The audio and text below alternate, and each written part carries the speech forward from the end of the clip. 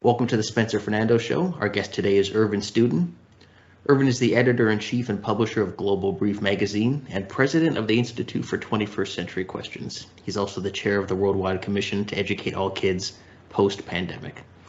Irvin has put together the Canada Science and Policy Committee to exit the pandemic, which was created in January of this year, and it brings together the country's leading scientists, doctors, and policy professionals across the disciplines from all regions of Canada to advise on the content and choreography of a national exit plan from the pandemic for our country. And Irvin, it's great to have you with us today. It's a real pleasure. Thanks for having me. You're welcome. So maybe just go into detail about yourself and then kind of what inspired you to put together the plan and why you feel it's important. Well, I wear several hats, but I guess the primary one for purpose of our discussion, to which I've been looking forward, is that I preside the Institute for 21st Century Questions. I'm co-founder of the Institute. It is a major think tank in Canada, but more than a think tank, we're a vision and strategy tank. So we go beyond what your conventional think tank, either in the not-for-profit or in the university sector, would do. We actually try to solve wicked problems nationally and internationally. And needless to say, over the last 2 years, we've been extremely busy because there have been a lot of problems, starting in our own country.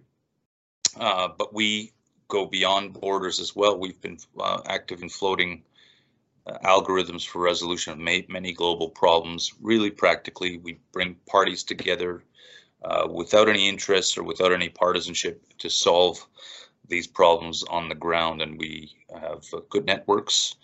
Over the course of the pandemic, we created the Worldwide Commission to Educate All Kids, which is really something of which I'm proud, but it tackles the most devastating problem of the pandemic. People don't realize is that we have 500 million children around the world who are in no school at all over the course of the pandemic, and in many cases permanently. That is, they're neither homeschooled nor pod schooled. They're out. They can be in grade 1, they can be in grade 5, grade 9, but they're going in many cases to dark places. 200 million in India, 20 million in the United States, and 200,000 in our own country. We call them third bucket kids. So we created a worldwide commission with over 60 countries on all continents on it. That's through our institute. We work on the Arctic. We work even on the Russia-West Ukraine problem. Work on the Middle East. In Canada, we have been very active on trying to figure out how the country should exit the pandemic. And what we noticed diagnostically is that through our science interests, we actually hosted one of the early vaccine summits, brought together a lot of the experts to figure out what's going on with the vaccination, what's it about. We noticed that the scientists are clinically very strong and professional, but they stink at public policy. I mean, they really stink. The reason they stink is that that's not their craft. Public policy, people should appreciate, is just as complex as science, just different domain.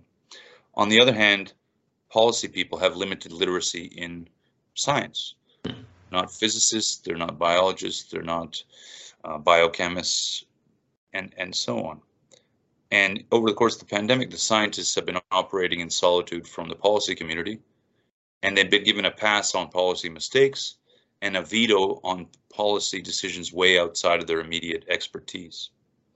Probably they've gained a certain confidence, overconfidence in their ability just through intellect to solve problems that are really wicked policy problems. And more attention than they've ever gotten before, too. More attention for sure. And I'm not going to ascribe blame one way or the other. What happens is that the scientific community all of a sudden had monopoly power on policy decisions, which they never encountered. And the policy community, though, is responsible for the exit.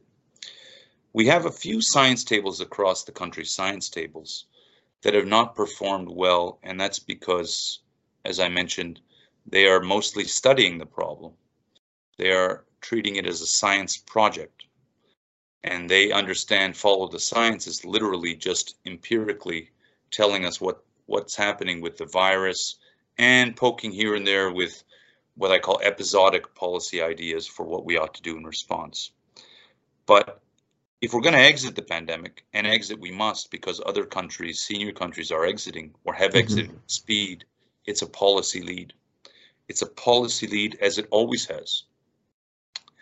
And so what we decided to do is, under the aegis of the Institute for 21st Century Questions, to bring together leading scientists and doctors and leading policy experts and thinkers and practitioners from a host of disciplines: economics, social science, education policy, psychology, criminology, business. And we put them together, except it's a policy lead and the science feeds into the policy. And what we do through the Canada Science and Policy Committee to exit the pandemic is we design a choreography of national exit. And we'll talk about that, I'm sure. But it's a policy lead. It's properly national, informed by the science, and it is systems based. That is, it appreciates, I think uniquely, that COVID is but one of 8, now we calculate, systems crises in the country.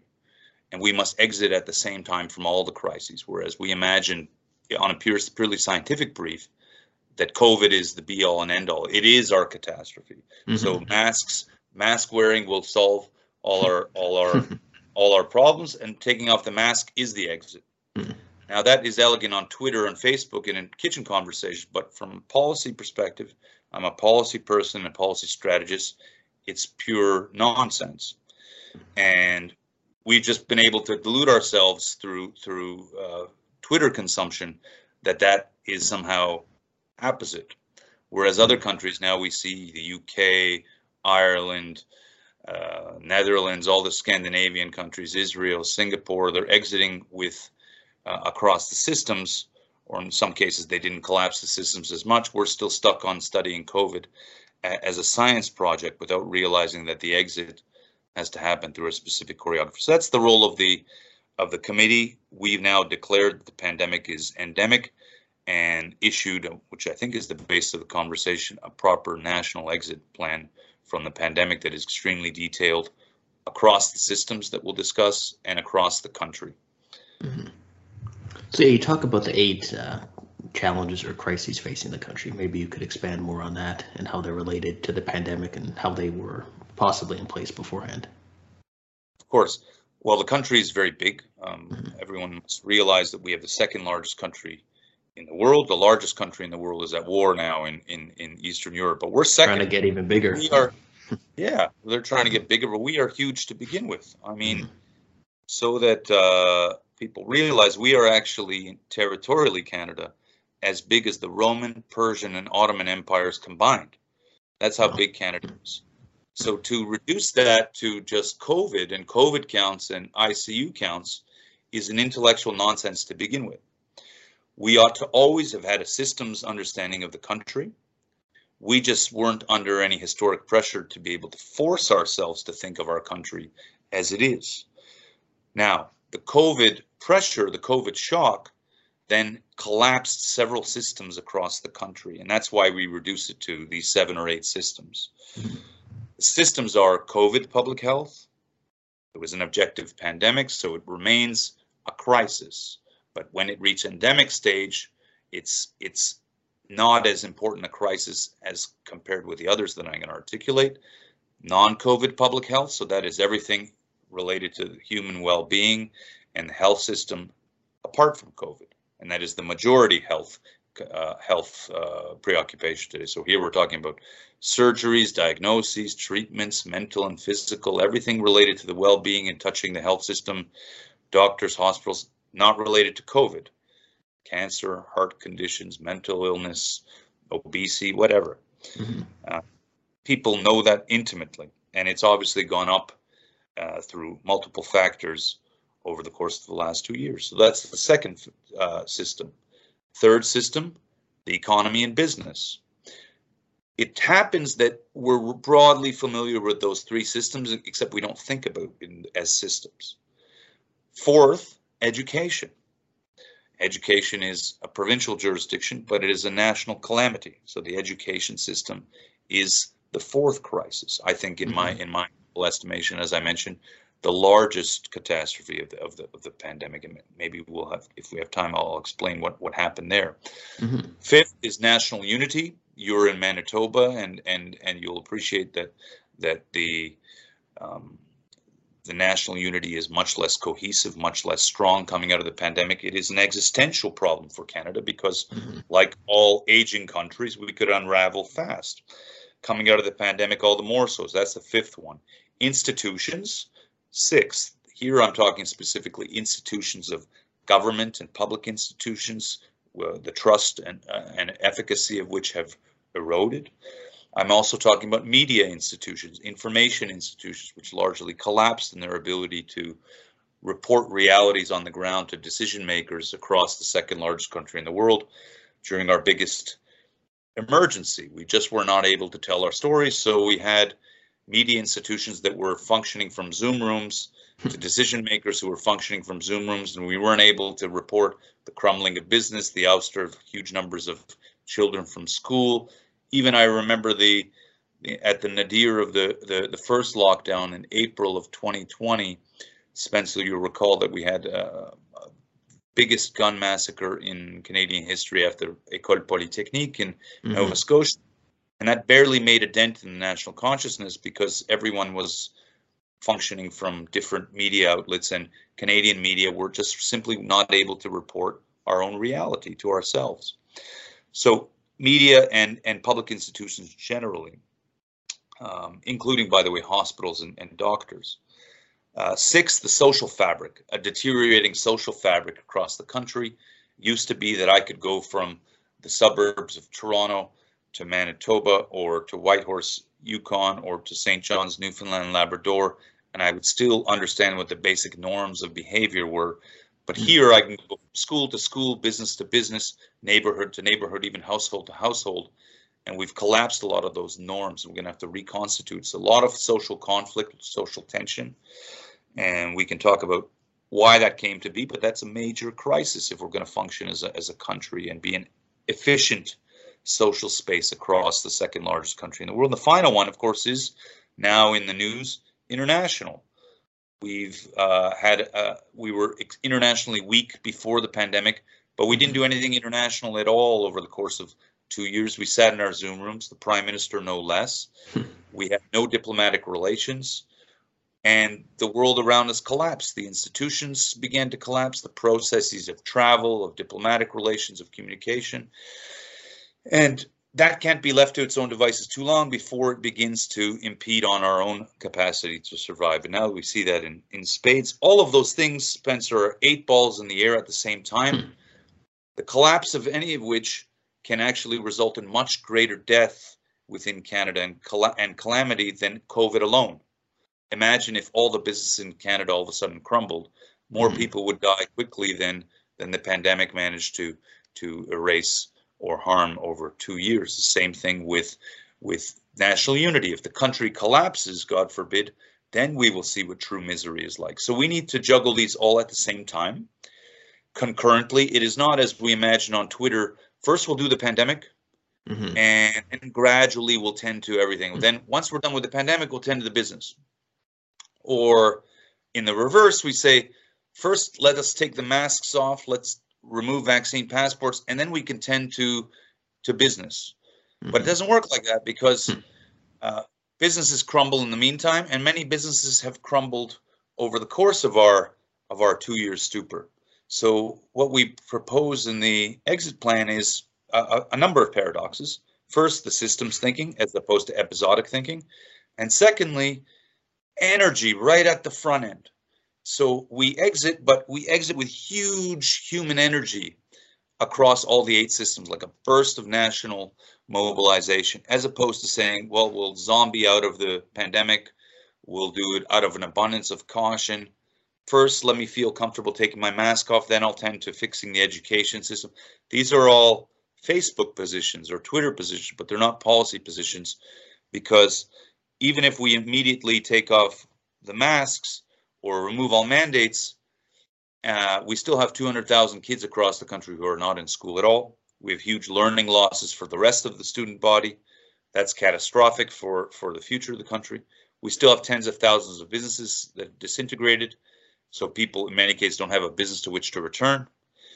We still have national unity that is broken. We have borders between provinces and territories, regulatory borders, psychological borders, and so on. So all of this needs injection at the front end, huge energy that is the counter thesis to the lack of energy in the system over the last 2 years. Mm-hmm. It seems like much of our political system is based on people avoiding basically most of the issues you talked about, right? We tend to focus on very surface level issues and partisanship, and I'm relatively partisan myself as well. But it seems like the deeper issues really don't get discussed. And I'm wondering what your feeling is on, first, how we could get those issues to be discussed by political parties, and second, what effect you think what's happening in Russia and Ukraine will have on just the psyche of Canadians, kind of leaving one era of crisis and just immediately jumping into another. Start with the latter. Mm-hmm. Paradoxically, the Russia-Ukraine Western conflict, with the invasion now by Russia, should end our pandemic definitively. And this is a strange paradox in the sense, from a systems perspective, now we should understand the pandemic really is minor. I mean, within Russia and Ukraine, all the masks went off quickly and they went to war. Mm-hmm. So nobody is walking around on eggshells worried about dying from COVID. So from a systems perspective, comparatively, we should understand that the pandemic ain't much, and it ain't much for us either in the comparison of the major problems at our feet, including amongst the 8 systems crises that we have. The second point is that the invasion of Ukraine by Russia is a physical invasion.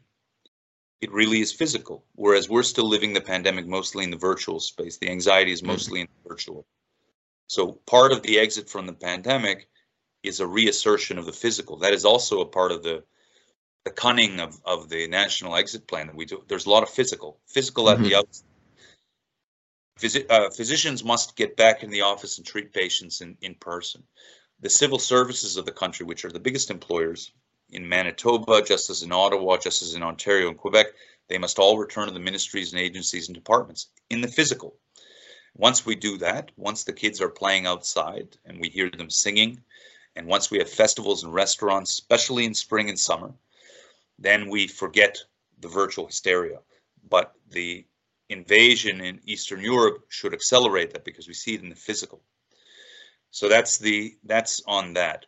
Mm-hmm. On the big problems, this has a prehistory. I mean, it precedes obviously the pandemic. We've not been thinking about major problems in Canada for several decades now, and I worked at the start of my career for 3 different prime ministers of different political stripes in the Privy Council office. So I saw the dearth of real thinking, dearth of policy ambition, and what I call detailed thinking. We're not detailed thinkers in Canada. We tweet and that's it, but there's nothing beyond the surface level. There's no beyond the thesis statement, beyond taking off the mask, there's no there's no logic path. That has a few sources. One is that Canada struggled before the pandemic to have really major problems. We did not have amongst the nations huge existential problems. We've had 150 years plus of general stability and peace. This is totally exceptional. It's exceptional amongst countries and exceptional amongst the continents. North America was the only continent in the 20th century essentially spared large-scale warfare. I'm talking Canada, the United States primarily. Every other country had collapse. And I calculated that countries tend to last in the modern form 60 years before they either collapse through war or a constitutional/civil war crisis or some catastrophe like a pandemic. We've gone 150 plus years, which means we imagine that tomorrow is like today. So if tomorrow is like today, we don't really have to think very hard. The pandemic exposed our country, if I may be direct, as highly educated but unthinking. Unthinking because we're not able to think beyond the surface level that you describe. I mean, what happened in the pandemic? We started this zombie discourse about COVID counts and death counts and vaccination counts, and we were hypnotized by this for a variety of reasons we can discuss.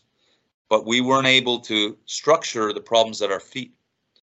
Whereas other countries, less educated, but that had a history of hardship, including, by the way, Ukraine and Russia, which were much more sang-froid about the pandemic. Before the war, you'd actually want to be in Ukraine or Russia during the pandemic because they were relaxed. They didn't collapse their business sector. They didn't collapse their social structure. They didn't collapse their education structure. I mean, the kids were kids there. But we're more educated. Many countries less educated reacted with much more proportionality because they said they looked at the profile, Spencer, of the pandemic, and after 3 months they said, you know what, thank God it's a pandemic, but it ain't much. Mm-hmm. We'll protect the vulnerable if we can, the aged, the comorbid. The rest of society must go on. It's not a war. And it wasn't a war. And so we overreacted. We over-sentimentalized. And to answer directly your question, how do we get back? There are only two ways. One is a proper reaction to hardship, say that this can never happen again in Canada because the next time it will be the death of us. If this is how we react to catastrophe, the next catastrophe will be bigger and it will ruin us. So that's how intelligent countries react to calamity. They say, okay, noted, we were lucky to survive that one. This can't happen again. I'm not sure we're drawing that conclusion. I'm not sure we've even understood what's happening at our feet. And some of those secret lessons are in the national exit plan. For instance, on the schools, the lesson must be we never close the bloody schools again, ever. As soon as you close a school, it's calamity. On business, you do everything possible never to close a business, because why would people start a business in a country that closes business on a dime? Why would people trust that you're not going to do that? Why would people invest capital? They're not here for fun. And that has also not been learned. So those things are all there. The other part of a country becoming serious and thinking in detail, as you commend, is leadership. I mean, if we were exposed as a highly educated, unthinking country at core, the leadership at most level has been exposed as ballast. I mean, ballast at the political level, ballast in many cases in professional leadership, ballast in the university level for sure, the media class, intellectual leadership. We were not able to rise to the occasion, despite being well-intentioned and educated. And I hope that doesn't repeat itself, because you'll find much more interesting analytics, much better sense of humor, again, in countries less educated formally than us. They quickly understood their circumstances, and the leadership was able to rise, in many cases, not in all cases, to the right standard of reaction. Yeah, I do find, what you said about kind of 150 years, in many ways, of Canada being luckier than almost anywhere else in the world. And it filters out to the way a lot of people here, it's almost like they can't conceive of things going wrong. And I look at the Arctic, for example, right? I mean, Russia's been building up there. You look at the way, that region of the earth is changing. There's going to be a huge race for resources and trade routes. And, so China's even getting involved. And we're basically doing nothing. We have no military up there. We don't even seem to think it's going to be an issue. I think Britain has had to step in and say, hey, you guys need some help defending this area because you're not doing much of it. And so what do you think it'll take for people to kind of wake up? Do you think it's going to take a real disaster hitting in Canada, whether militarily or an economic collapse, or do you think people will be able to kind of correct the course in this country before it gets too late? I'm now skeptical that we're drawing, as I mentioned, the right conclusions from disaster, in part because we're educated but not thinking properly. It's a lot of work to think. So you and I and our fellow citizens are in the same boat. One not to get insulted, one not to be insulted when I say we're an unthinking country. What do you mean you can't think? Well, thinking takes a lot of work. You have to sit, you have to analyze, you have to study, you have to learn lessons, by the way, from not just your own history, but from all over the world, including from countries that are very much unlike us. And by the way, that's the best way to learn lessons. So if someone is other than you, at the margins, you can differentiate and say, well, how can I import that lesson? We don't do that. We're surface level. And we jump to conclusions. We're a little incurious.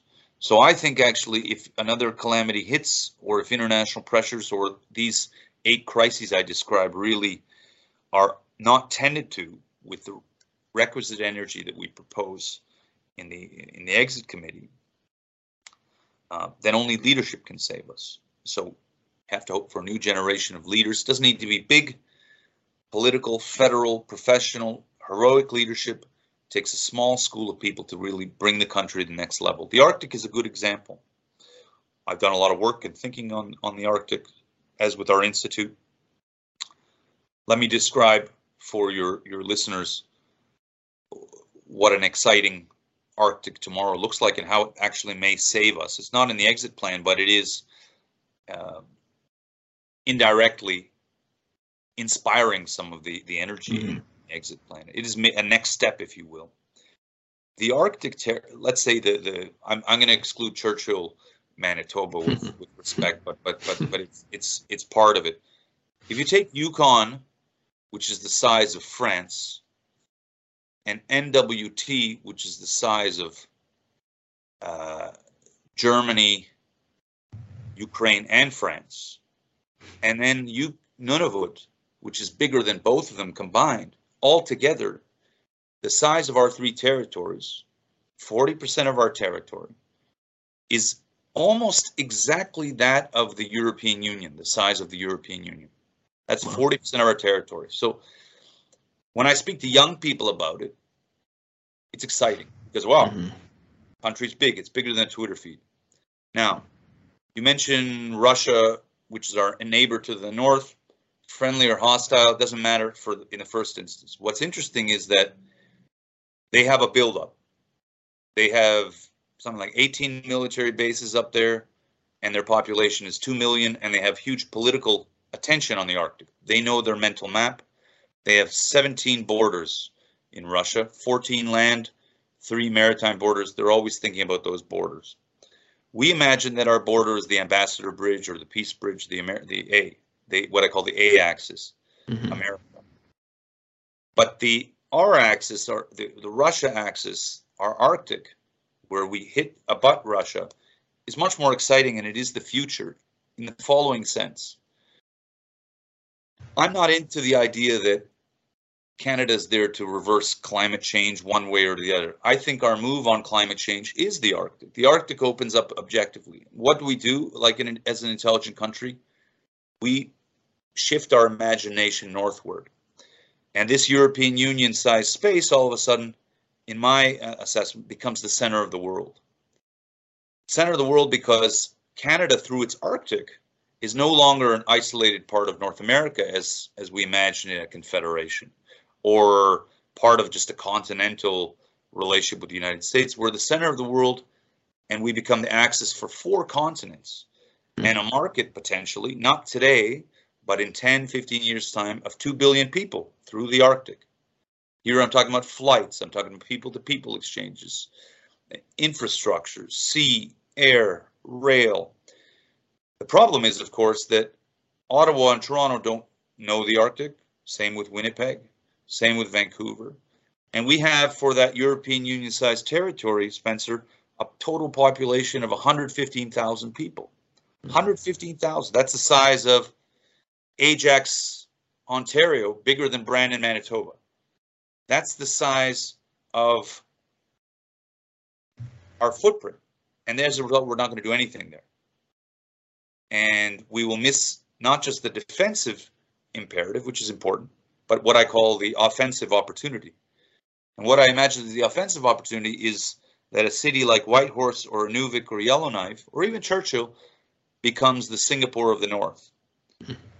And here we're talking about 5 million people eventually in the Arctic, Canadian, with big cities and huge direct flights between Inuvik and Japan, Inuvik and China, Inuvik and Moscow, Inuvik and Ukraine, Northern Europe, continental United States. But we're at the center now, and we're building it.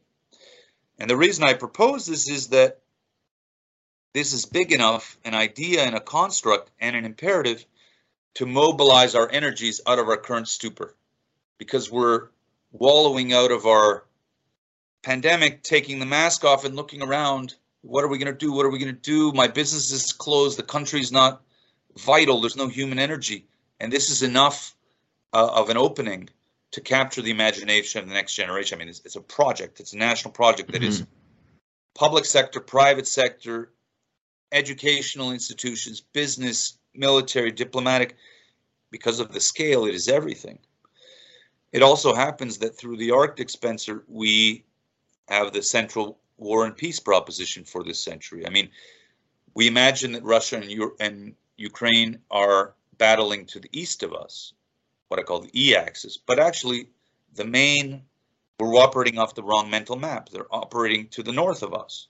And so our Arctic game is the war and peace game for this century. Same with China. Yet Whitehorse is closer to Beijing than is Sydney, Australia.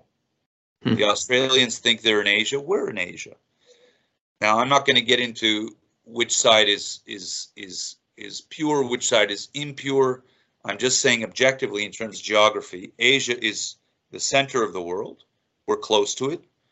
Russia is the biggest country in the world. We're close to it. America is the most powerful economy still coming out of the pandemic. We're close to it. And Europe is critical to the war and peace and peaceability in the 21st century as it was in the 20th and 19th, and we're close to it.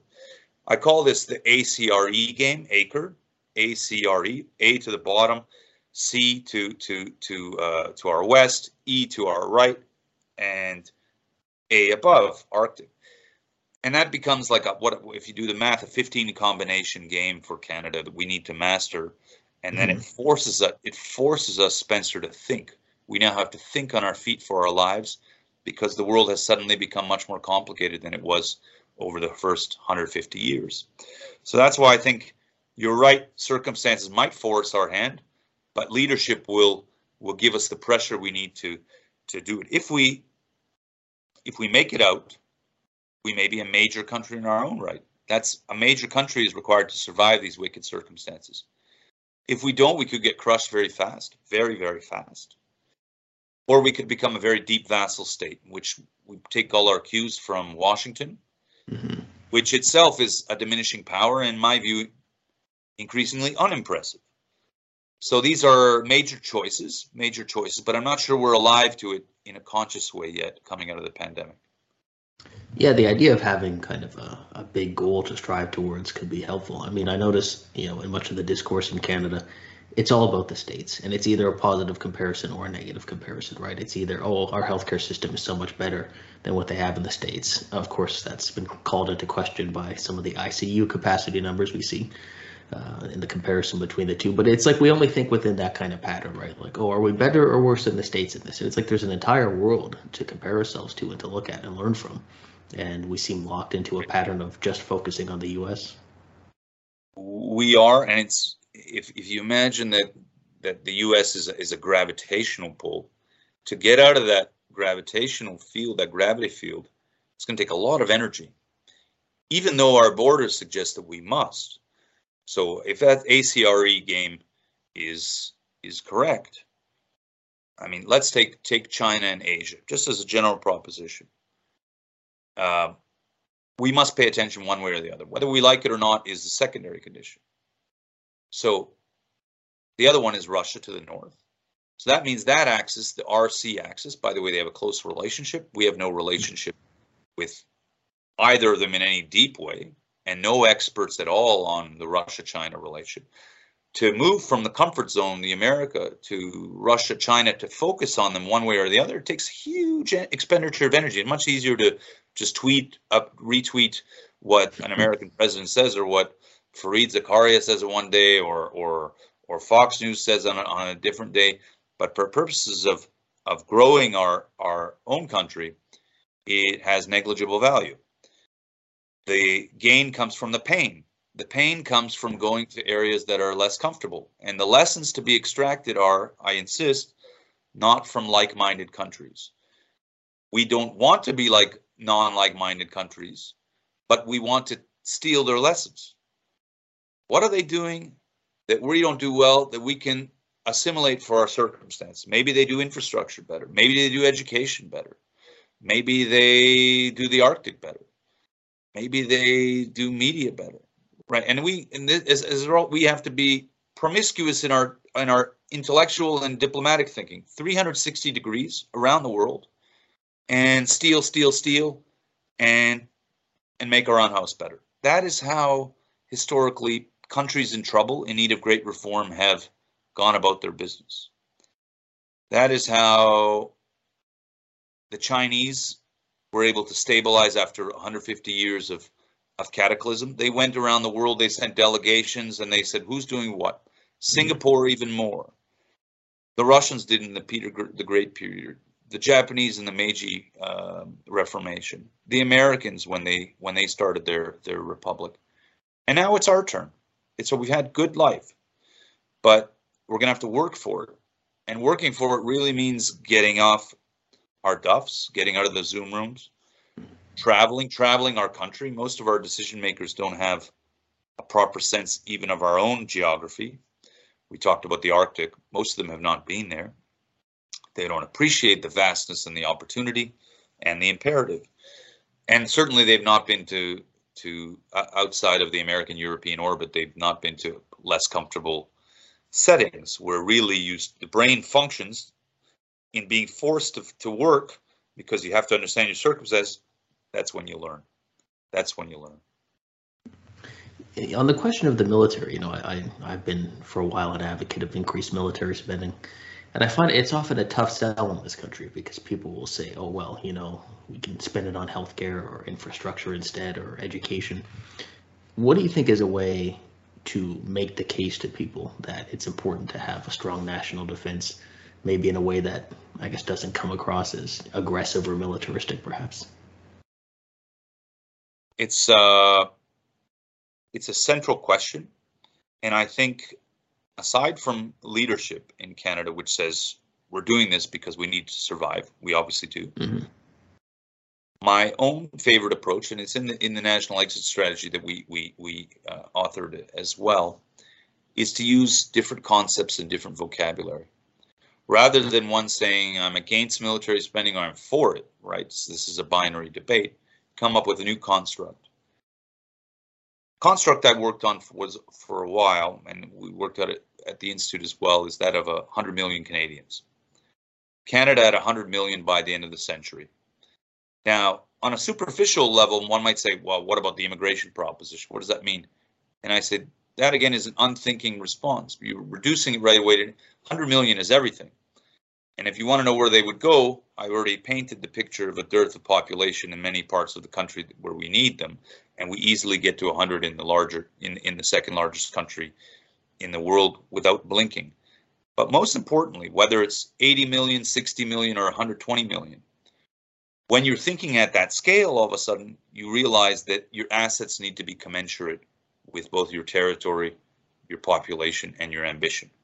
And military all of a sudden goes up. So whereas we have, I think, 60,000, 80,000 troops, depending on reserve counts, depending on the day, we might at 100 million have, if we're looking at even Australia's larger ratio of defense spending to population for a smaller population, somewhere in the area of 300,000 in the military.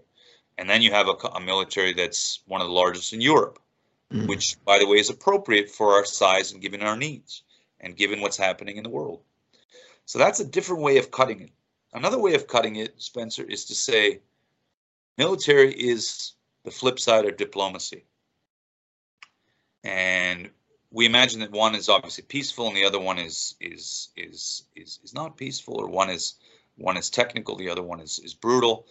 But really, in strategy, you look at military and diplomacy as flip sides of the same coin. For instance, in the Russia-Ukraine conflict, they go to war and then they go to the diplomatic table to represent the balance of force on the ground, then back. It's not dissimilar for us. And if people think that we have enough military, let me talk about the diplomatic side, because we actually need to increase both. Diplomacy in Canada. Let's look at our embassy coverage in the world. We think that we're great diplomats. Where do we have embassy coverage? In Africa, there are 54 countries. Canada has embassies in 21 of them. 21. Norway has more embassies than Canada in Norway population 4 or 5 million. In the Middle East, something like 16 countries. Canada has embassies in 9 of them. In the former Soviet space, we think we're experts on Ukraine. There are 15 post-Soviet countries. 15. We have embassies in 6 of them. Nothing in Belarus, nothing in Armenia, Azerbaijan, nothing in Tajikistan, Turkmenistan, Kyrgyzstan, all necessary for understanding the conflict as well. And so on. The same thing, I could go to parts of Asia as well, Southeast Asia. Even in Latin America, we're underwhelming. And as a result, if we want to play at a level that's commensurate with, I think, our pressures this century and the ambition I'm talking about, high energy ambition, then we're going to have to up the diplomatic and the military footprint in tandem. And I would add a third one, intelligence. Intelligence is information and analytics. We have no human foreign intelligence capacity in Canada at all, independent. We're one of the only serious major countries in the world without such.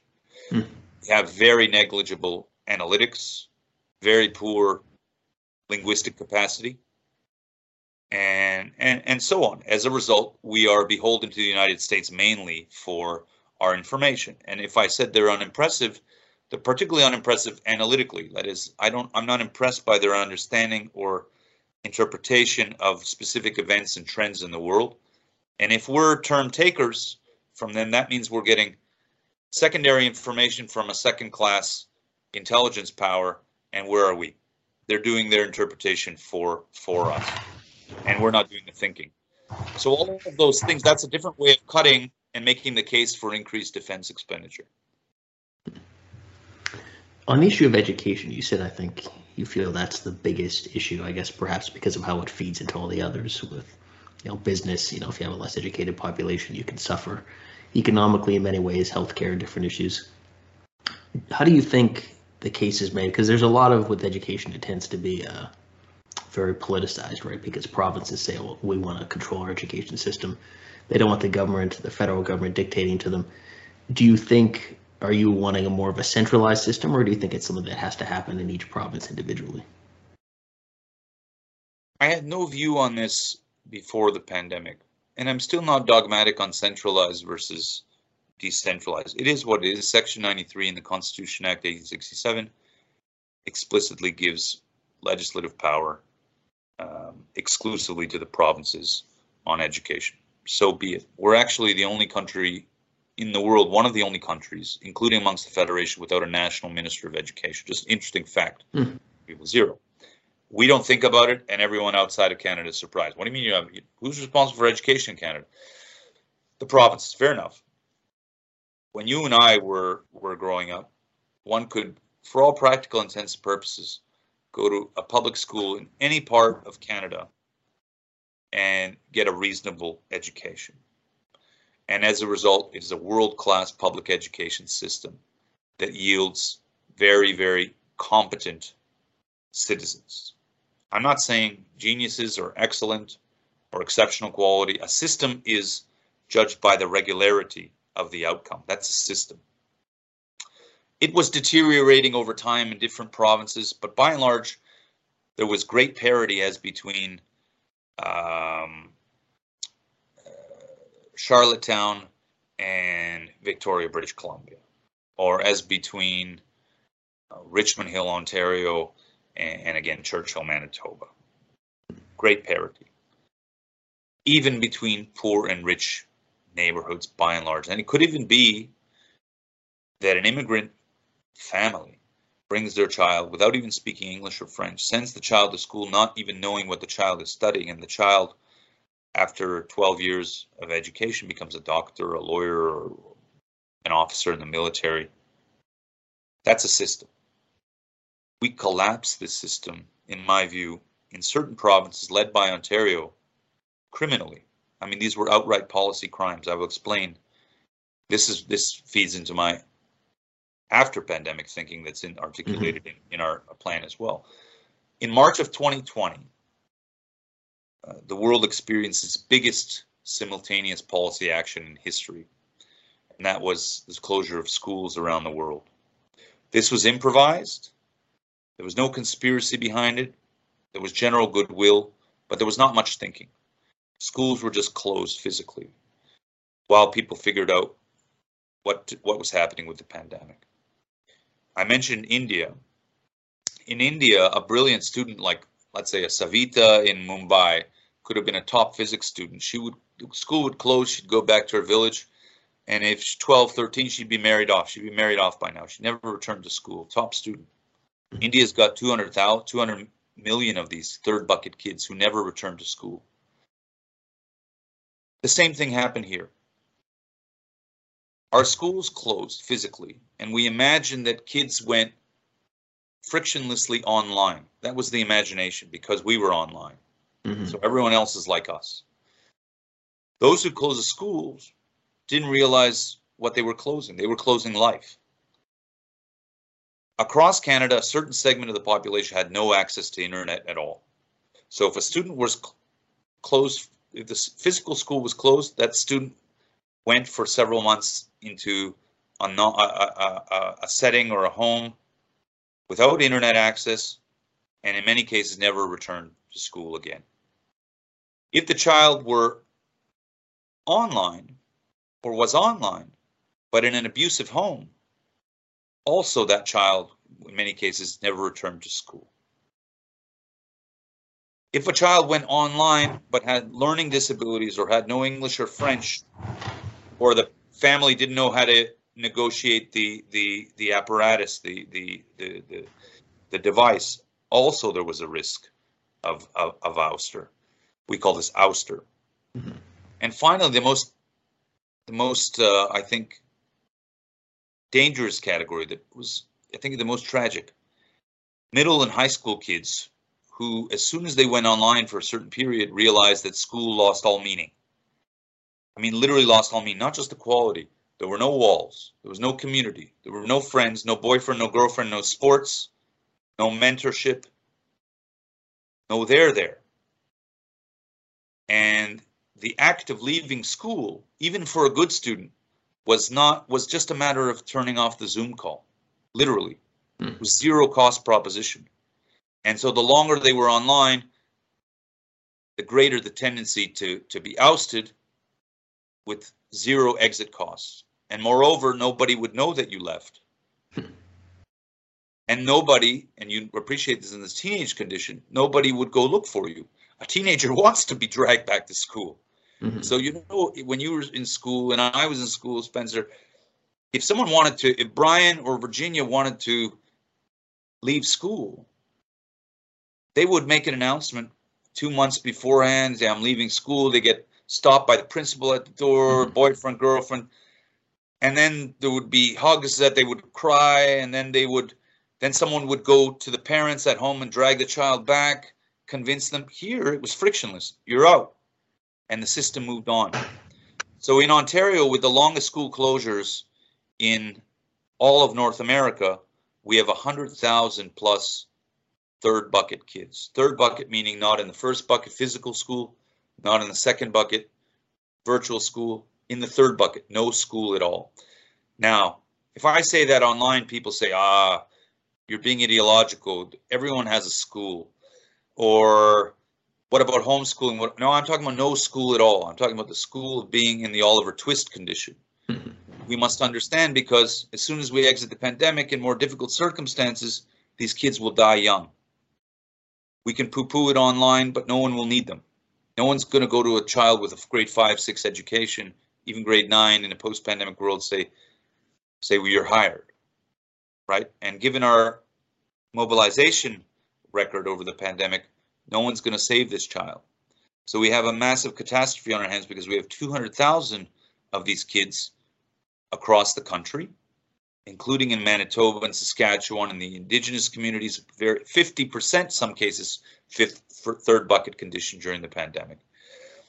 But this is also for all description of students, not just good and bad, not just Indigenous, non-Indigenous, ethnic minority, non-ethnic, there are all sorts of students. There are also rich kid paradoxes, and So we worked on this condition because, first of all, I find it unacceptable morally that we did this to the kid. We did this because after the first closure, we continued to close. Even after early on, I think from September of 2020, I sounded the alarm. I said, do not close. We must not close. There are kids not coming back to school. We continued. And then in Ontario, it almost became a form of policy expression. We close schools for Ontario. We don't educate. Now they understand. So in the exit strategy, one of the curse things is that at the end point is we must make it clear schools never close. Students' law, schools never close except war. We're even working on an international treaty with the Worldwide Commission to Educate All Kids so that countries understand in the 21st century schools ought never to close because we understand what happens after death happens, not through COVID. So in the exit plan is a national search and integration campaign, door to door across the country. Find these kids, get them back. The other one, of course, is that everyone in the system, in the 5 million K-12 across the country, they suffered huge learning losses. So that needs to be, that's not a question of just taking the mask off and no social distancing. These are all negative defensive things. That all must go. We say immediately off. Fair enough. But we have so much energy to invest in catching up on the learning loss because, again, I'm a strategist. I say, look at the world that awaits. These kids must be even more prepared than they would have been in 2019 for tomorrow. We've collapsed their preparation. We've done them a grave disservice. Leave aside the third bucket kids. So on education, just off to the races we go. Even in Ontario, where we collapsed learning over 2.5, 3 years, we have to have an extra year of school. So back to grade 13 here, whatever it takes. In the business realm, we have an endpoint, which is to say all our business action must reconstitute businesses that were just disintegrated for no reason. But the endpoint must be to say, Canada's a country in which you want to invest. We're not a country that on a dime is ready to close businesses without compensation, without warning, without appeal, without interest. So that must be the end spirit. So we have to think beyond the tactical. In all cases in the exit plan, we have a strategic telos, an endpoint. In the health sector, both COVID, non-COVID, surge capacity, huge surge capacity, right? We have to build that in for all emergencies, not just COVID. There'll be other pandemics and other emergencies down the way, including wars and natural disasters. We can't be so tight all the time, and that requires work and mobilization. On the social fabric, I myself have underestimated the extent to which some people, for a variety of reasons, are scared still. They're scared. And that's why they're not in the streets. And so we have to unwind that fear because the exit requires the physical. Part of the working hypothesis of the exit plan is that the kids will help us. So the kids go first. The kids must be out singing, playing in Winnipeg, Manitoba, in Saskatoon, in Calgary, in Toronto, in Laval, tournaments, festivals. We're having a national walk for Canada's youth on April 3rd. I'd like to announce I want tens of thousands of kids, university level, high school, elementary, in the street walking for their own future because they'll show us through the sounds that we all remember what living elegantly is like. And they'll help us very much like some of the international phenomena I mentioned, reassert the physical, exit the pandemic, which is objectively endemic now on a systems understanding over, but still capturing us virtually. Yeah, on the question of the kids, I mean, that's going to be a serious education or a serious economic problem as well. Do you think, getting to the fear aspect, one thing I found so strange was this seems like the first time in a long time that I can remember, and certainly in recent history, where we almost decided we were going to sacrifice the needs of the youngest in the country to the needs of older people. And it's almost always been reversed. The Titanic, everyone knows, women and children first, right? But the idea throughout history has been the last group of people you sacrifice is young people. Everyone else sacrifices to protect young people. What do you think led to almost the complete reversal of what seemed to be pretty ironclad values that we had? I don't know for certain. I'm deeply ashamed of that aspect of our last 2 years. It is a deep source of personal shame as a citizen, and it ought to be a never again moment for Canada. I mean, it was total shame, national shame, what we did to the children. Hence my urgency. Hence my urgency over the last 1.5 years when I was myself seized of this. The strategist in me says the world is collapsing, Canada's in a darker place, the young people need to be over-prepared. That's the strategist. So from August, September 2020, I said, stop talking about safe schools, excellence in schools, excellence, because what's required tomorrow will only favor the very educated countries. And so that everyone understands, not excellence as a fetish or a personal preference. It's because the leading countries of the world, those that have survived and done well in difficult circumstances, are the ones that have had high education. Full stop. Full stop. Right? And Canada's always been ready for that. And we collapsed one of our great assets, which is a highly educated, in a general sense, population. Now we have a highly uneducated population coming. Uneducated. Wow. That's our tomorrow. So we have a negative year, less than a year, not even a year. We're way behind to catch up. So high energy at the front. Not, oh, the kids will be okay until they're not okay, and then they're out the door and they're dead at 35 because we did this to them. So I'm not sure what led to it. My working presumption is that it was a moment of deep unthinking in Canada. We didn't realize what we were doing. And in the online world, we were captured by slogans fed to us by algorithms on social media that are not created by Canada. That's another problem. We don't create any of the social media on which we operate, but we consume the vocabulary that is not necessarily representative of our own realities and our interests. And we collapsed the childhood condition in the country in which it was once wonderful to be a child. Who would want to be a child in Canada? Everybody wants to be a child. But in several provinces, multiple provinces and territories in the country, God forbid you should be a child here during the pandemic. It was misery. It was misery expressed as policy, and sometimes proudly so. So it was a moral shame, but a strategic failure. So how do we reverse that? We don't sentimentalize or apologize. We correct. I'm only for correction. And so the correction must be hyper-energetic. We have no time to waste.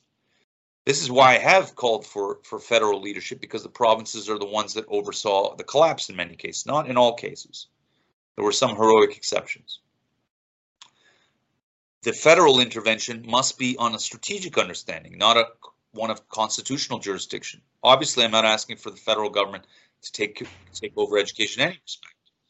What I'm saying is that I might have to plug in my my power if I cut out just by the way. What I'm saying is that the federal government must see the value chain. Whom are we producing for tomorrow to populate the professions, the economic institutions, the social institutions? What is our talent pool for our judges, our civil service, our cabinet, our prime minister, our police forces, our army? What is the talent pool? Talent pool stinks. Stinks because we've collapsed education. That stinks on our own account, on our own watch. So we must intervene to fix this human capital problem. Capital not in an economic sense. The talent problem, the education problem. Otherwise, we're not going to be dealing with a strong talent pool. And given the needs of tomorrow, this is catastrophic. We just won't have the people that we need for our challenges. And so historically and strategically, that portends very dark periods for Canada, especially when our kids meet the kids of countries that have continued to educate. So many countries look at us like we're from Mars. What do you mean you have 200,000 third bucket kids? We got zero. What do you mean you have zero? How did that happen? Well, we didn't stop thinking during the pandemic. We certainly didn't collapse our education function. And so our kids are prepared. And so those kids, and good on the countries that prepared them, and shame on us, those kids will meet our kids and they will eat them alive, as they intended to do. And it's our fault. So I'm for that correction. I see that dynamic, including at the border countries that I mentioned, some of them very, very difficult countries indeed. But from a moral perspective, of course, I often think, I have 3 children myself. I deal with youth sport. I'm a teacher, professor many years, and I think about the youth all the time. It's a beautiful period of my own life. And so to me, it's morally unacceptable. And as an adult, it's a duty, sacred duty to prepare your kids and the young. Right? And it's obviously cowardly or just plain stupid or degenerate to not prepare them and then say, off you go, feed them to the wolves. Sorry, I couldn't do it. I didn't realize what was happening. Yeah, it was amazing to see people saying things like, oh, kids are resilient. It's like, well, who's supposed to be more resilient than children? That would be adults. You're supposed to develop that over time, not put all the pressure of society on children and say, oh, you guys are going to be fine, just deal with it. That's right. I think the children are resilient, like many things, is a slogan that was somehow fed into the social media and became part of our discourse. One of the things is not in the exit strategy, but I've written about. I got a new book out called "Canada Must Think for Itself: 10 Theses for Canada's Survival and Success in the 21st Century." One of the problems is social media. I mean, social media is an invention of American brilliance. Brilliant. Facebook, Twitter, Instagram, brilliant. We didn't invent it. We use it. Now, the problem is, of course, we are impressed by Twitter accounts and retweets and trending, all that stuff.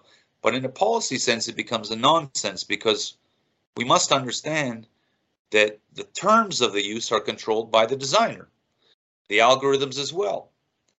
And the designers are all in California. Congratulations to them.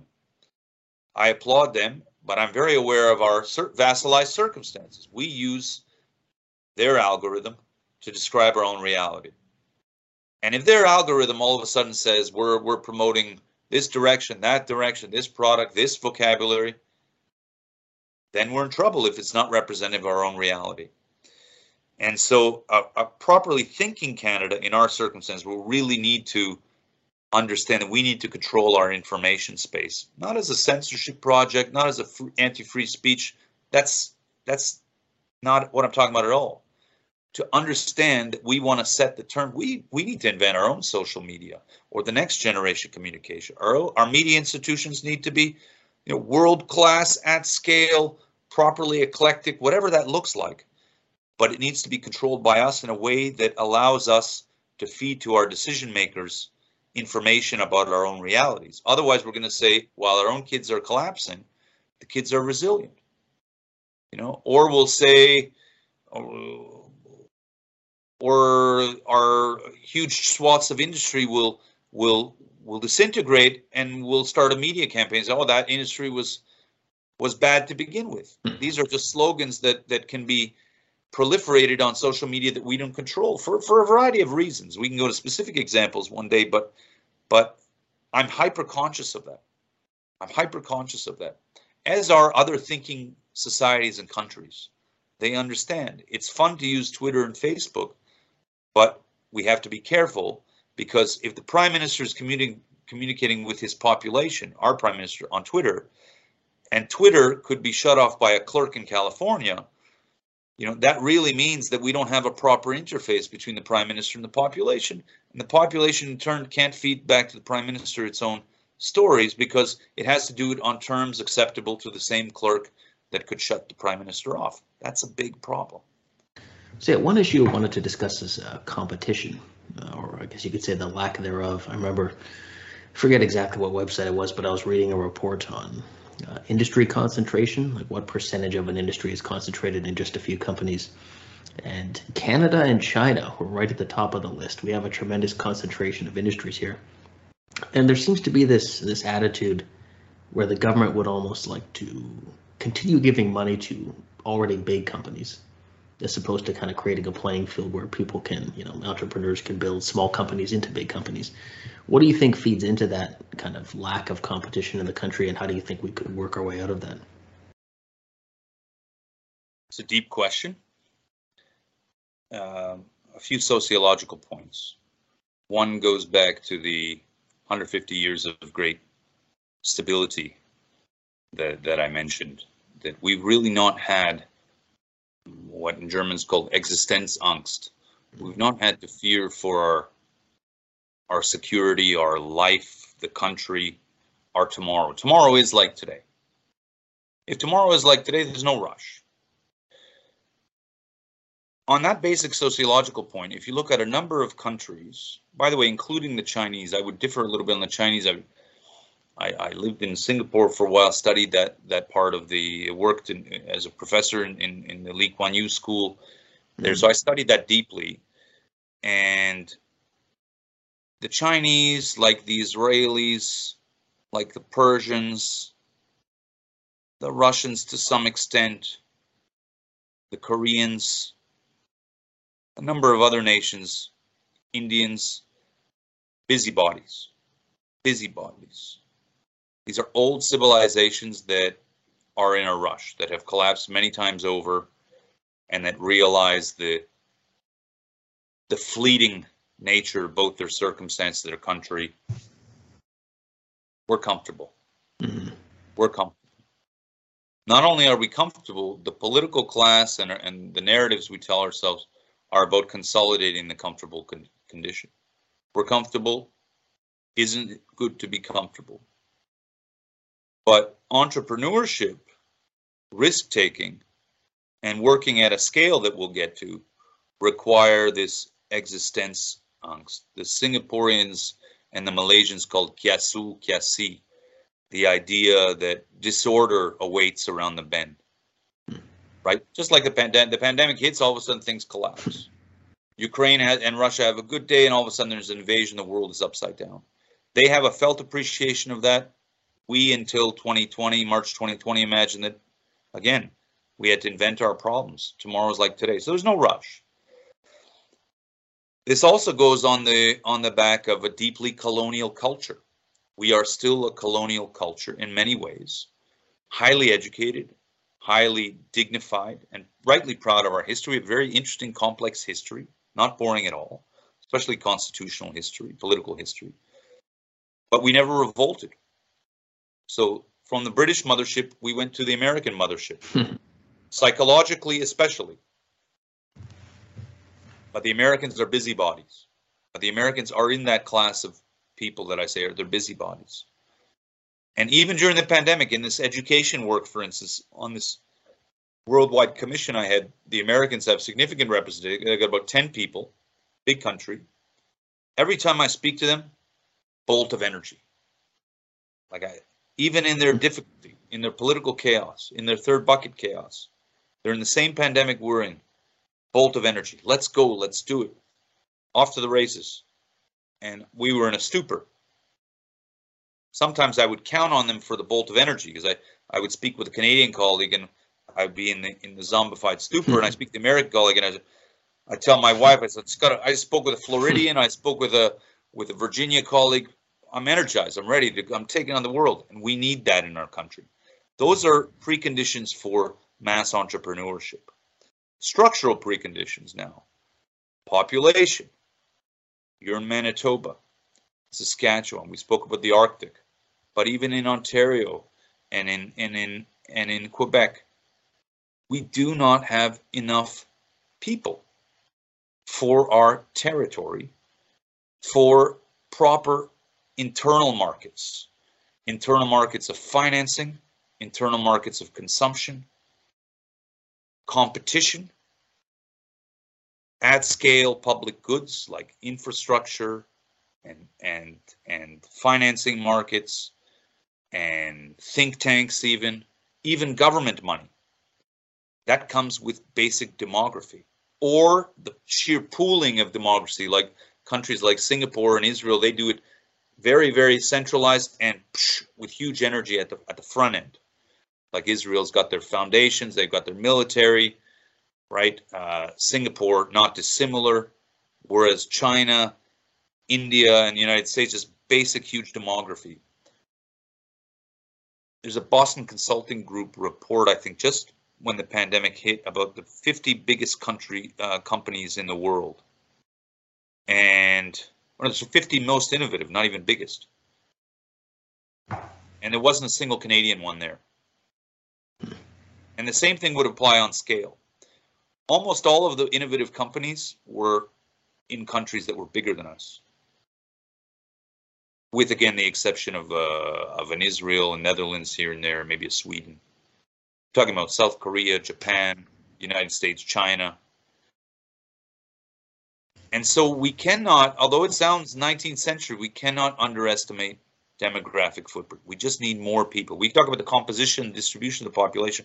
We need more people. That's why I said 100 million as a basic energy prospect for the country. And that will create some of the competition you talk about, competition for talent, competition of building. With respect to this, the government interface with the private sector, it is extremely naive.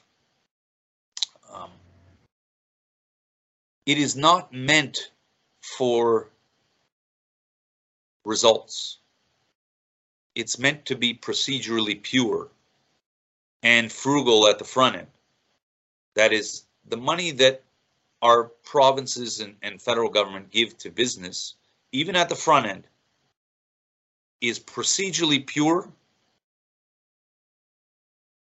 almost naively so sometimes, and insufficient to do anything. Whereas in other cases, in countries like the United States, certainly Israel, certainly China, they're less procedurally pure at the front end, and they're ready to lose money at the front end.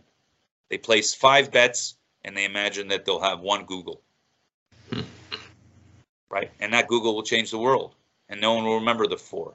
Whereas we do not enough for half a Google, it fails, and we sentimentalize. So there are many, many dimensions to that. Part of it starts with placing those bets. Part of it starts with the talent. I mean, really bringing to Canada, this is also in my thinking outside of this exit plan, the best and brightest, recruiting them very, very aggressively all the time, making bespoke packages, send them to the Arctic, send them to the West. By the way, in the Arctic proposition, the West really becomes the center, one of the centers of Canada psychologically and physically. But if you bring certain types of people into even into our own Arctic, they will make flower businesses within 5 years that we in Canada couldn't have created, or 50, just through their own industry. And we just need to look at some of the conflict areas in the world as well. And there's also opportunity there for Canada, in spite of the tragedy, to help people and bring talent here. Yeah, on the issue of 100 million Canadians or somewhere around that number, how do you kind of consider the well, immigration is obviously a very political issue. I see a lot of people, and sometimes even said myself, it seems like the government's focus is just to bring in more and more people every year, not really worry about cohesiveness, not really worry about, for example, the impact on the housing market, right? We have the housing price issue. And then also, of course, the fact that many people, they kind of feel that, what about making life affordable for young people here, right? Because it's tougher for people to start families often if they can't afford a house and get things going.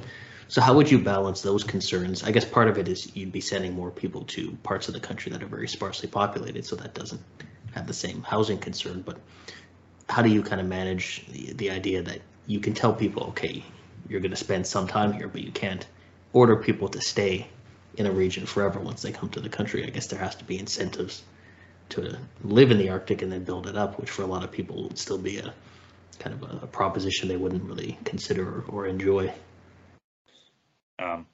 Never underestimate the attractiveness of the North for people who really want to come to Canada, given the circumstances in the world and the opportunity that they may see that we don't see. So that's the first thing. But I'm not just the Arctic, the Atlantic Canada needs huge numbers of people.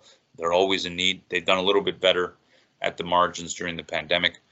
The prairie provinces need, Northern Ontario needs, Northern Quebec, and even some of the big cities that can reach higher scale. So a couple of paradoxes. First of all, I'm very sensitive to cohesion. Not always in the way that people would imagine, but that means we need to be very bespoke. We always needs to be thinking. It cannot just be anybody, anytime, from anywhere, and Canada can absorb them all. That's a slogan. If that can be proved in the detailed choreography, then I can stand to be convinced. But I do not believe it happens on its own. It needs to be carefully choreographed, as it is in a lot of countries. And the pandemic has shown that we need to choreograph and think through beyond the slogan. So I'm very mindful of majority-minority dynamics. Where that really becomes acute actually is in the Quebec question. People don't realize that the most sensitive fault line in the Federation vis-a-vis immigration is in Quebec, because de facto, or even almost in a constitutional way, we have an understanding with Quebec that they will always maintain their proportion of the population, about 20%. That's almost constitutionalized in the 1990 Canada-Quebec Immigration Agreement. So that means if we go to 100 million, Quebec needs to go to 20 million. Very well, Quebec can go to 20 million, no problem. But we need to be mindful of that. Second point is that we'll be actively distributing the population. So people won't go wherever they want. And there also should be internal migration. And I have ideas for how that would become much more eclectic. You grow up in Toronto and you should imagine yourself easily working in New Brunswick or Manitoba or the North, and the reverse. And in Quebec, in English and French, doesn't matter. Another paradoxical point. I think we naively imagine that we will only bring people in to Canada if there are jobs available. That to me is a slogan, because as I mentioned, there are certain types of people that will come and make 100 jobs as soon as they arrive. And we've had those throughout history. And we need to find them. And I put an emphasis on those types of people. They're multipliers for our society. So they're not coming to take a discrete job or to take a job away from a Canadian. They're coming to make 1,000 new jobs within 2 years for all Canadians, and to create companies and institutions that are necessary for a country to thrive. So it's not one for one. In some cases, it's a one to create 20. Example, I was speaking about the Arctic in Israel, of all places. They had a conference on global conflicts, and I started bringing up the Arctic. And an Israeli comes up to me and started the most interesting line of questioning on the Arctic I've ever gotten. And I said, I couldn't have gotten that question in 10 years in Canada in the Arctic. Nobody is that interested. Nobody knows it. Nobody's curious. What it told me is that if you bring certain types of people, and I'm not wed to a certain country or it's not an ethnicity, it's a way of thinking. They will see things we don't see. And that's always been the story of Canada. You know, an entrepreneur comes to the West Coast, and or a farmer comes to the fields of Manitoba or Saskatchewan, and a person from country A may see Philistine condition. Another one sees wheat that can feed the entire continent. And another person comes to the north of Ontario and sees rock, and another one sees a mining industry that will sustain an entire country for generations, and so on. And in the Arctic, I see, for instance, the future of the world, and Canada at the center of it.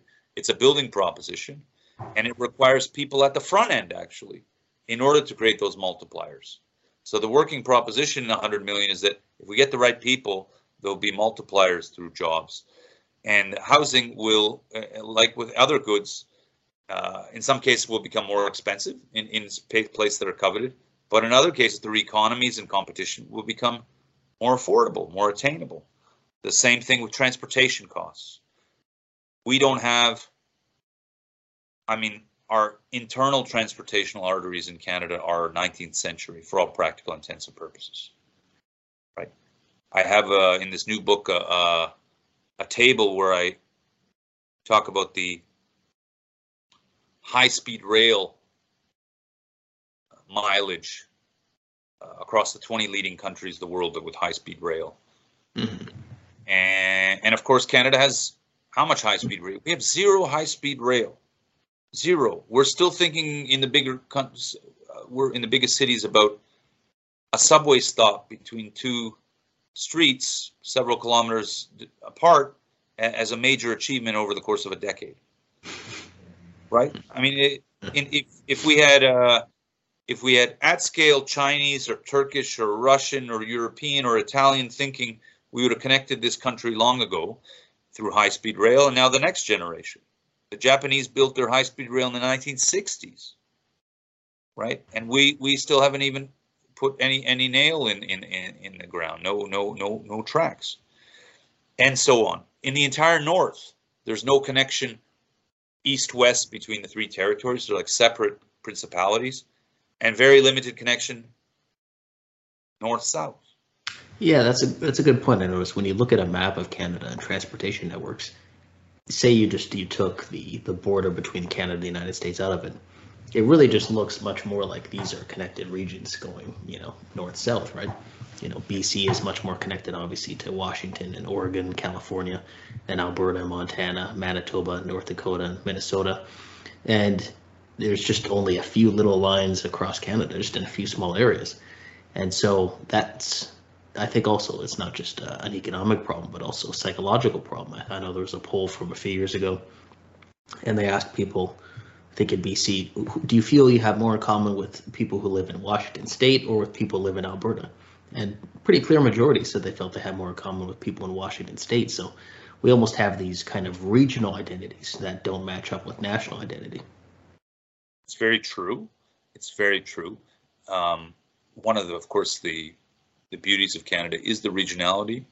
And until the pandemic struck, I could easily go from region to region, and I would still feel Canadian. And I would be awestruck at the fact that this is one country, though. I mentioned the scale. We're three empires within one. Canada is really a continent-sized country, an empire across the regions. Now, it's not an obvious country because of the regional distinctions you rightly describe.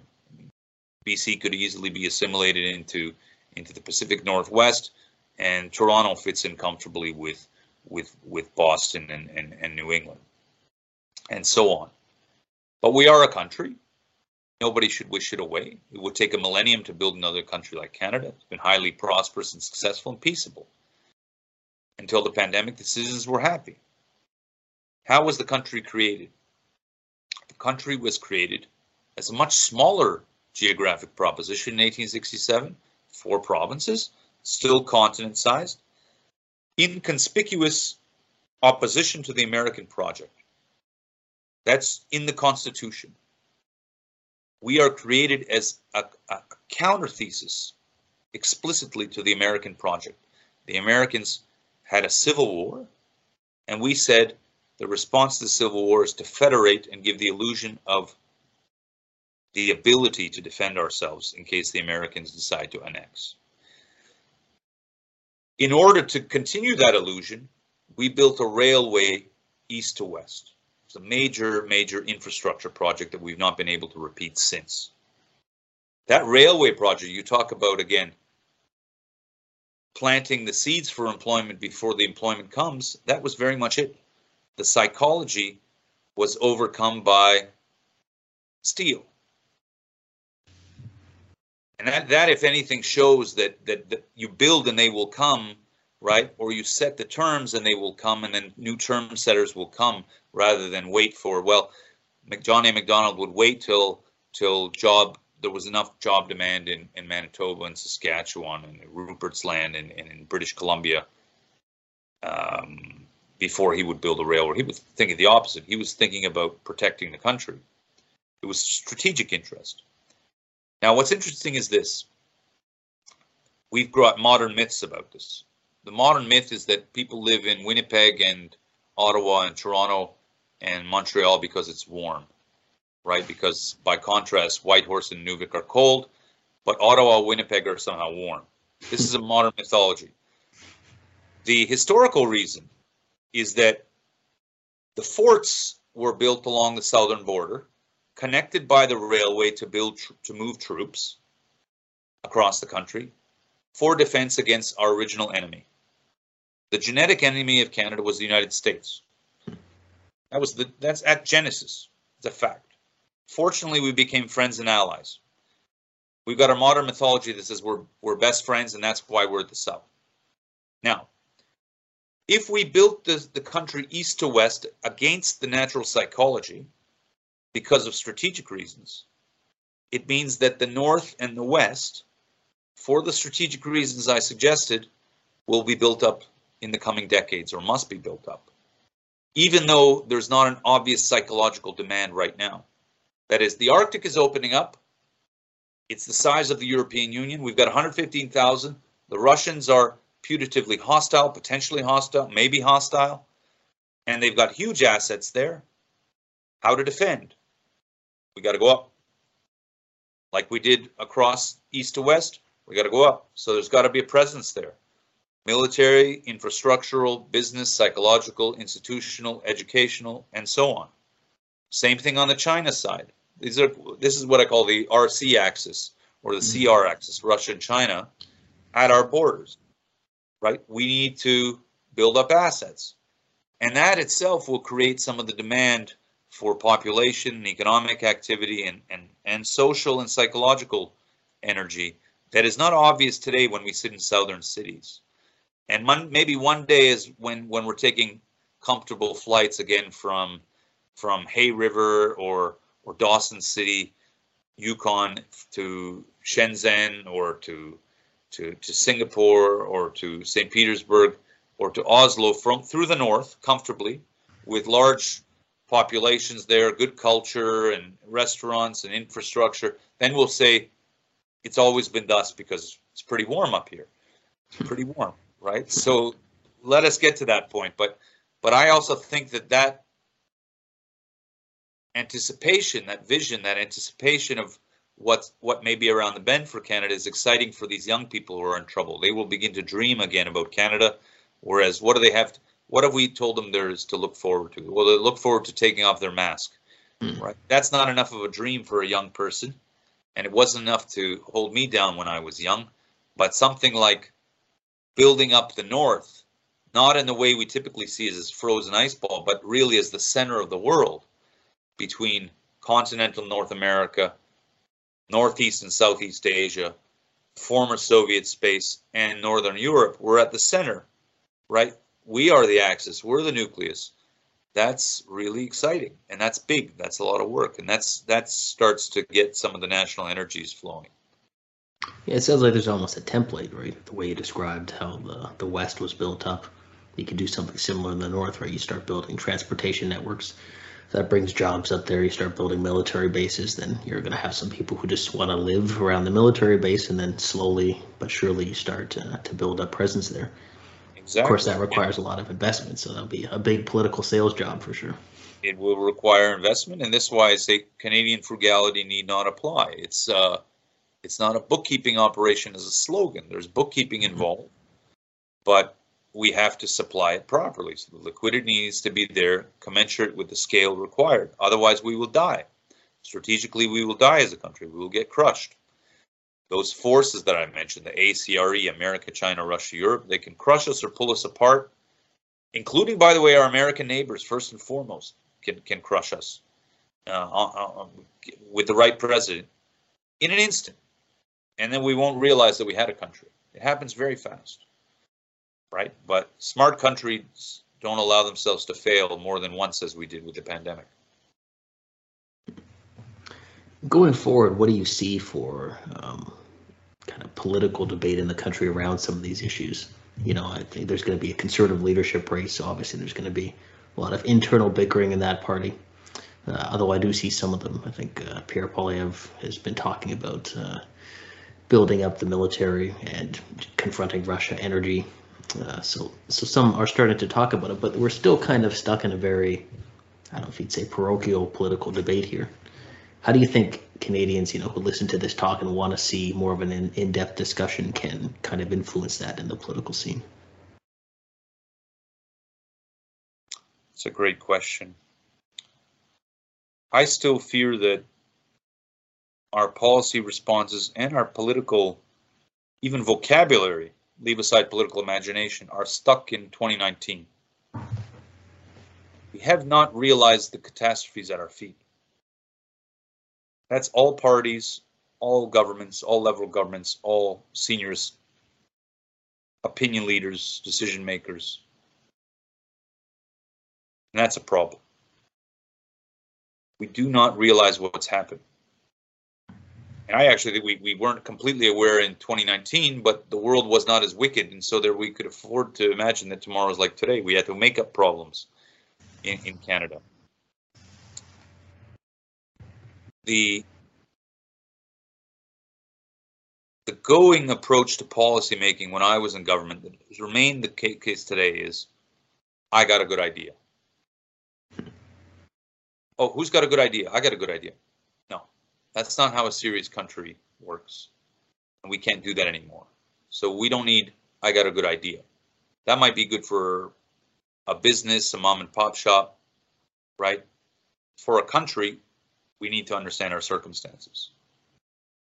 First of all, our domestic circumstances, the 8 crises we talk about in the National Elections Committee. We need to understand that cold. We need a felt appreciation. Felt appreciation, by the way, means not just intellectual, I get it. It means we have to have a felt appreciation of the consequences of failure. Failure means national death. I mean the collapse of Canada. No, Irvin, it can't happen. Canada will never collapse. That's a slogan. Reality is countries collapse. We see it at our feet in other theaters, and we see it in history.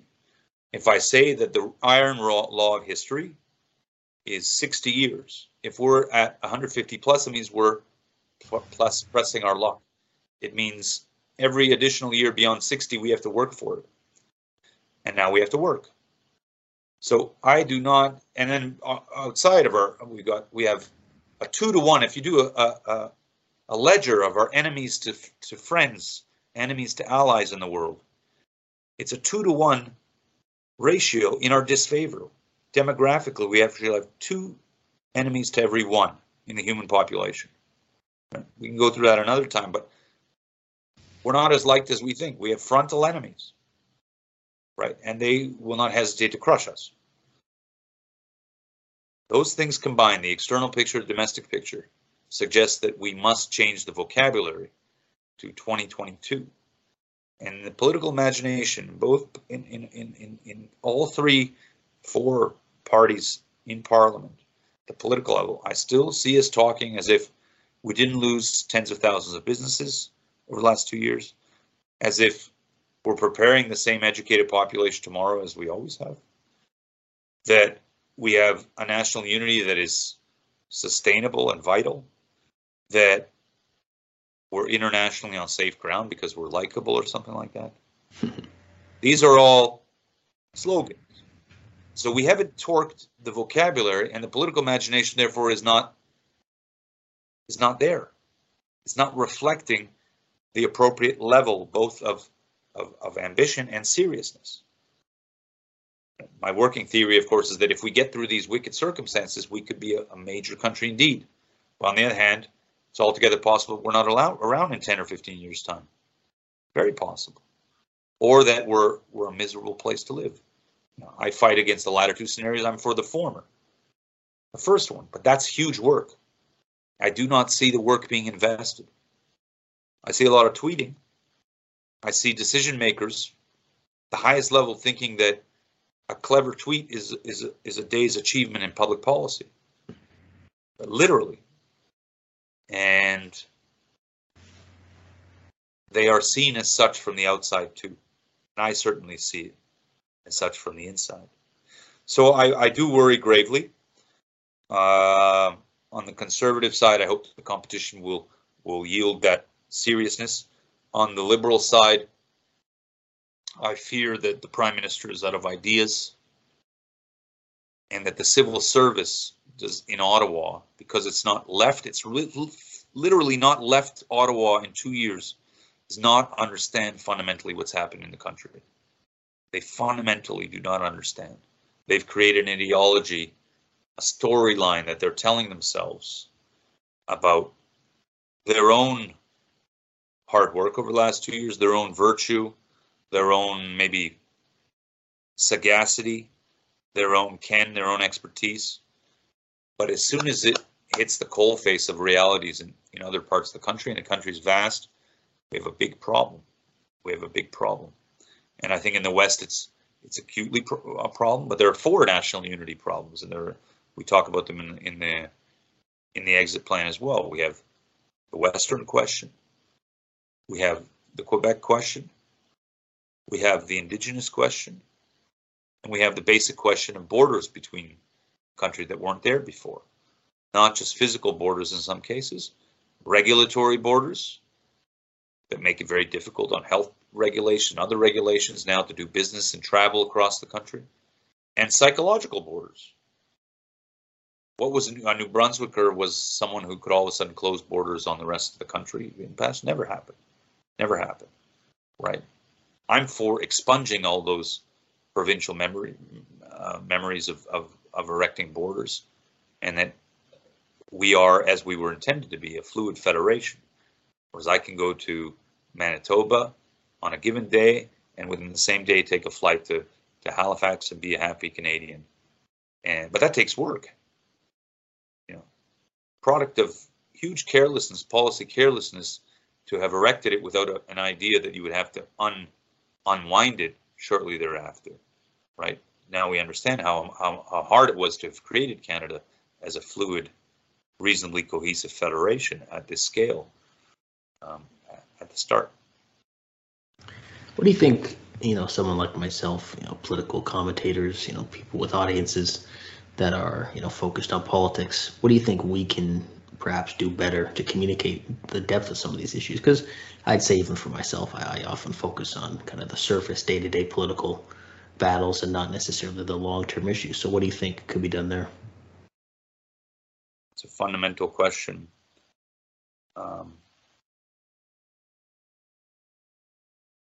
I believe in both missions. One has to speak, as Einstein would say, as plainly as possible, but not more plainly than necessary, something like that. So we need to communicate important issues succinctly, but never glibly or incuriously. Twitter, and I'm not big on Twitter.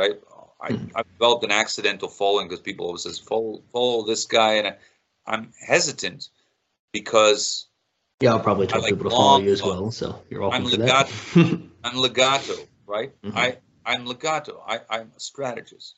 I take these issues extremely seriously, and I'm skeptical of immediate applause for things that require a lot of thought, that are not easy to communicate and people can't understand right away. And people are applauding on segments of thought. So there's room for that, for communicating. But as a platform for argument, it's extremely episodic and partial. And it can be good for sharing links to long form content, though. I mean, you could get more people to see long form content, but I actually think one of the things missing in the Twitter space that was our undoing during the pandemic is that it is extremely episodic, right? It's episodic, and therefore it lends itself to COVID case counts. We could do these for 100 years. And then how do you communicate systems?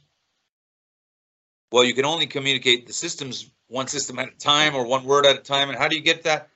And the problem is, as soon as the decision makers themselves are, and literally they are, become captive to Twitter, they themselves lose sight of the physical reality and the systems they govern.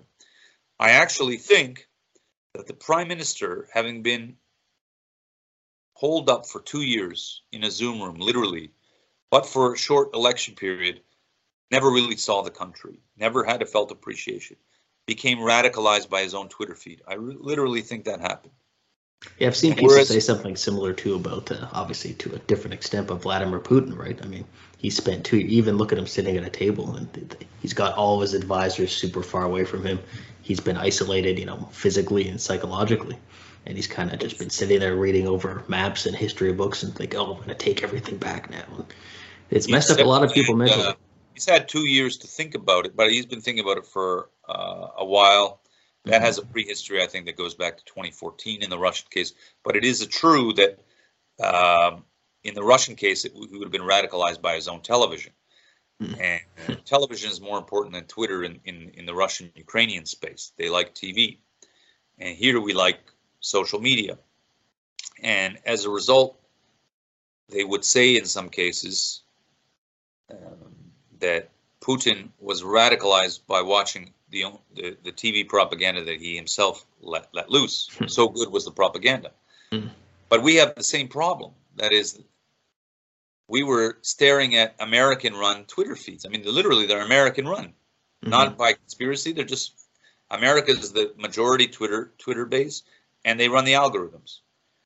I know for a fact that in late 2020, early 2021, because I was working with some senior social media officials in Canada on this third bucket issue. And I said to them, we need your help to find these third bucket kids and to bring general awareness to this problem, because it's a physical problem and we have no time to lose. And at the last minute, they pulled out and said, Irvin, we want to do this, but we've been called to do vaccines.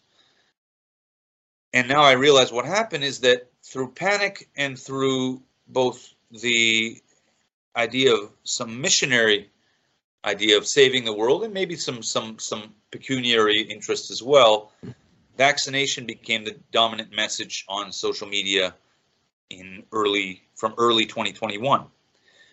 And I have no ideology on the vaccination debate. I'm just talking about the phenomenon of why we only started talking about vaccination and only Pfizer or Moderna, whether you were good or bad and whether you mandate or not, because the social media space became flooded with this mission, was to vaccinate the population as soon as possible to save the world. And in Canada, it created a social catastrophe because although vaccination rates went up, it was the only thing we talked about. And we forgot about all of the other systems of society. So opening a business or closing a business was a function of vaccination language. Same thing with schools. Same thing with national unity. Same thing with institutions. And it created a radicalization loop as well, because everything was in vaccination terms. Now, as a result, I'm left with the conclusion that if the Russians would say, he who controls television not only controls what the people will think, but controls what they will say, like they feed the vocabulary, it is true in our space that he or she who controls social media, that is the algorithm makers in California, will tell us what we say, because they feed us the vocabulary. So we talked about the kids are resilient, or stay home, save lives. Stay at home, save lives, or the unvaccinated, unvaccinated. Anti-vaxxers. Where did that come from? The unvaccinated. I mean, by the way, I have no ideology one way or another. I'm just sociologically observant. The unvaccinated is something that's fed into the social media space and bombarded, and all of a sudden people say, I'm the vaccinated or I'm the unvaccinated. And it's only through that campaign that could have come to dominate our social condition. Otherwise, in 2019 speak, it would be a nonsense, because Canadians weren't as glued to the social media space. We weren't quarantining, and the social media weren't as uniform in their vocabulary for a purpose. Yeah, it was a combination of. That's a problem, because we have to unwind that and come to the physical and understand our Canadian circumstance. Vaccinated or unvaccinated, doesn't matter. Yeah, you had a combination of people being physically, atomized, right? Just physically separate from each other, which is already bad enough in the normal world. And then, as you say, being fed algorithms that often seem designed to divide people and get people upset, and it's been a feedback loop. And so, how do you think? One question I was thinking of earlier is, for a long time, let's say the past at least year and a half, it seems like our country has basically been governed by, I guess you could say, pandering or listening to whatever word you want to use, but pandering to those who are most afraid. Policies basically have been set by those who are the most afraid. And how do you think we get past that going forward? Because my concern is, and you discussed before, you're not so sure we'll handle the next crisis any better. If that's kind of what we've learned, you could say, from this, is that, okay, we do whatever is necessary to assuage the fears of those who are scared the most. How do we avoid that happening next time? Because we'll just end up in the same situation. And possibly very soon. I fear tremendously that we have set a deep psychological precedent for future emergency behavior in the context of even graver emergencies. Most emergencies will be far graver. And it's totally inappropriate behavior because it was unthinking, it wasn't systematic, and it collapsed many of our systems. Huge own goal, as we would say in hockey or soccer, my sport. We scored on ourselves many times over. I mean, what country interested in its future collapses its education sector? That's crazy. What country interested in a vital economy says we're going to collapse tens of thousands of businesses in an instant, but will sloganeer that, let's say, Ontario is open for business, or the economy is building back. Building back on what? Just destroy the economy. It can only build. Why would people build after what you did? The memory is still there. And by the way, we continue to say, but those restrictions and that behavior can be brought back at any moment if case counts go up or something like that. So it's there, and so on. The answer is, the only answer is leadership, and a quality of leadership, a class of leaders who in the next pandemic or war or emergency say, we got it, everyone calm. And that, by the way, would have been fine at the start in Canada if we understood, after a few months of watching the profile of the pandemic, if we understood this ain't that much, we're good to go. We're good to go. And we see how some more intelligent countries are handling it. We'll have surges here and there, and we're going to obviously protect the aged, as we always must, right? We're going to surge on the comorbid, outreach to the population. Leadership. Countries survive difficult periods through heroic leadership or competent leadership, and they collapse through terrible leadership, right? And we can go through catalogs of countries that have done one or the other, right? The other thing I would say, just an interesting counterintuitive point. When we did a lockdown, and if it's an even more serious pandemic, there will definitely be periods in the future where, if it's a wartime situation or a really serious pandemic that is killing people left, right, and center, and we have to shut society down, although we keep the schools open, I've always said, for the reasons I articulated maximally, and business too, as much as possible. One thing that's counterintuitive that I realize is, when government shuts a society down, government cannot pretend to be an average citizen. The premier cannot just say, or the prime minister cannot just say, I'm one of you, or go into quarantine and be the Wizard of Oz and say, you see, I'm being an exemplar of what proper quarantine behavior is. I'm socially distancing. I want to announce on Twitter I got COVID. I'm socially distancing. I'm wearing a mask. I don't want to see it, and I don't want to be called out on Twitter. Nay, the strategic response is that you've de-energized the society. You must provide the requisite energy. How do you provide the requisite energy? Well, first of all, conceptually, if you de-energize the society, that means there'll be mass death that obtains before long, unless that that compensating energy is provided. If the water is not running, if the heating is not running, if critical supplies are not being supplied or met, critical infrastructure upkept, and the military running police services, if kids are not in school, death obtains. We understand that. Look at Ukraine. Food shortages in 3 or 4 days. What happens when you shut a society down? Obviously under duress there. But we did it through law, and the government went home. In almost all cases, the government went and mirrored our own behavior. They went to Zoom rooms and they started governing by Zoom and Twitter diktat a population that they did not see, whose circumstances they did not understand. There was no feedback. And now my lesson learned, and it's in the exit strategy as well, is that you must unfurl. You must, if you're the party imposing it, you have a super obligation to compensate on education, on food, on health. You have to even go door to door. Are you okay? Do you need anything?